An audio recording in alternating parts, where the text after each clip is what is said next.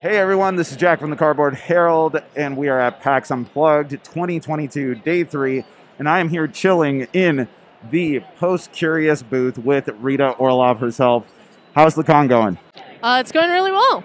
Yeah, well, this is your first year with a booth proper, right? Yes, it is. So how is this different for you as a convention goer, as a publisher? Like, does this feel like you've reached a new level? Is this getting a lot of exposure? Tell me about the experience.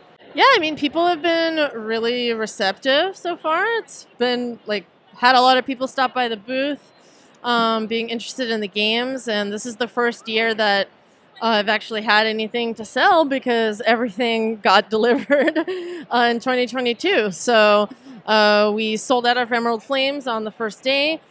We sold out of Light in the Mist yesterday, and now I know to bring more copies next time. Yeah.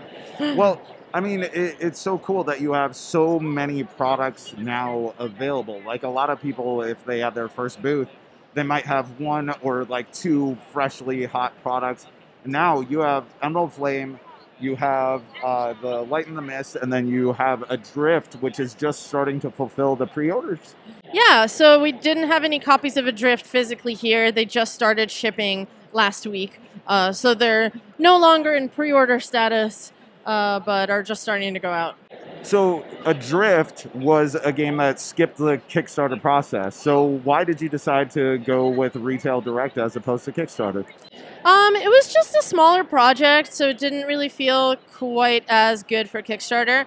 And I also wanted to have a bit of a shorter timeline on it, and not delay it a couple months just with the whole, preparation for Kickstarter, the Kickstarter itself, and everything that comes with that.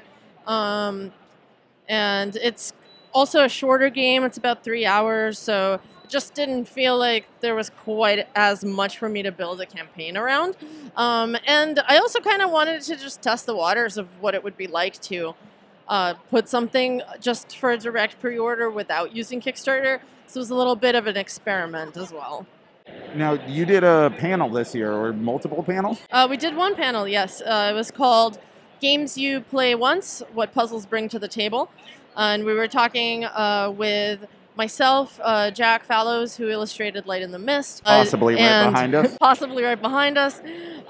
Two other puzzle creators, and the folks from Room Escape Artist. And we were talking about tabletop puzzle games, the indie scene in this genre, and talking about replayability and how these types of games are more of an experience, and so even though they're not replayable, that doesn't mean that they're not worth playing. A lot of what I had to experience as someone who initially reviewed Tale of Ord and then your subsequent titles was I had to have my eyes open to what tabletop gaming could be. Of course, we have a lot of different type of puzzle games out there now, some hugely popular, some are more niche, and are there's a certain awareness that needs to be brought to the masses. Do you find that the general understanding of what you're going for has changed in tone from the time you started going to PAX to now? Yeah, absolutely. I mean, it's definitely, I think the audience awareness has definitely increased. I think there's still a long way to go in terms of introducing people to what else is out there. And it's hard for small publishers to be able to have a booth like this. So I'm really grateful to, be able to be here and be able to actually show these things to people. But there's so many other indie puzzle games out there. And we're hoping, by being here to also start exposing people to more creators that are out there. Well, I'm so glad that the booth has been a success, that PAX Unplugged has been a success, and that you're able to continue doing this at this and future conventions. I have to ask while you're here, because I love your games, what's on the horizon? What can we expect after Adrift? Yeah, so the next thing that we've got lined up is actually working on a second edition of the Tale of Ord. So that's going to be manufactured and not a limited edition like the original one was. We're doing some updates to the puzzles and the narrative and kind of just smoothing over some rough edges, using, all the things I've learned in the past 5 years since I've designed it, and, just trying to make a better game.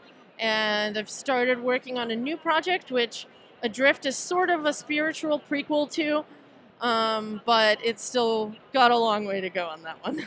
Well, I can't wait to hear more. And if people want to check out any of this stuff, I'll have links in the video. And for now, thanks so much for meeting with me again, Rita. I can't wait to talk with you the next time when we have a new project to highlight. Yeah, thank you.